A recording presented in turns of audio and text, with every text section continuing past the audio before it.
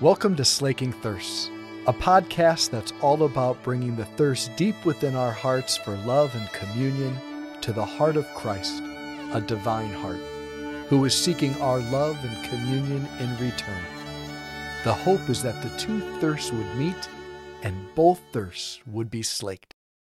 So friends, we celebrate today the feast day of St. Lucy, an early church virgin martyr who is especially dear to me since she's the patron saint of those with eye diseases and eye issues, eye maladies. Some of you maybe don't know this. I've struggled with a chronic autoimmune eye disease since I was 12. And I think I've had, the number I say because I've lost track, to be totally honest, I think I've had about 29 eye surgeries since I was 12, which is not the best hobby to have. So anyway, so she's been a huge patron for me over these many, many years. I've turned to her in many, many difficult times and difficult circumstances, and she's always pulled through. So, because I can see you today, right? So, according to tradition, St. Lucy was born of rich and noble parents in the 3rd century, late 3rd century, the year 283. Her father, it was said, was he was Roman in origin, but he died early in life, which meant that Lucy became totally dependent on her Greek mother, Eutychia.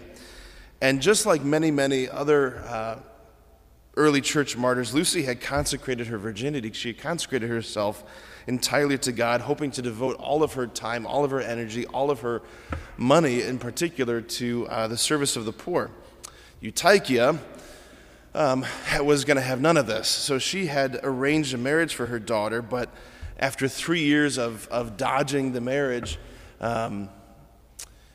Eutychia was in a place where she was desperate for her daughter to finally be married. So Lucy, also desperate, goes to the tomb of St. Agatha, another early church martyr, and she prays. She prays for her mother to see Lucy's faith, to see the Christ, to see the beauty of this gospel, to see the way that she's walking in, and for her mother to be converted.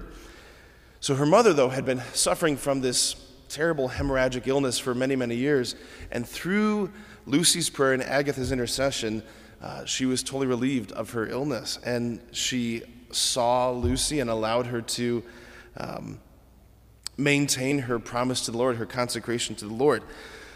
This was all well and good for Lucy and Eutychia, but for Priscasius, who was Lucy's intended betrothed, he was not too happy about this. So he outed Lucy as a Christian. He denounced her publicly as a Christian. So she was arrested, and the governor, he had planned to force her into prostitution as a punishment. But when they went to go fetch her, this is how the story goes. When they went to go fetch her, all of the soldiers couldn't move her. She was stuck to the place where she was standing.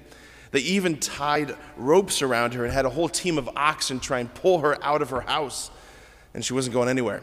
So they then built a pyre around her to try and burn her alive. The flames were miraculously put out, and eventually they stabbed her to death with daggers. So before she was eventually martyred, she was tortured by having her eyes removed from her head, which is again why she is the patron saint of those with eye diseases. This is a real pleasant homily for you this morning. You doing okay? Okay, St. Lucy, she's so intense. Here's what moves me so much about the martyrs, is that they were so single-minded in their focus. So single-minded in their focus.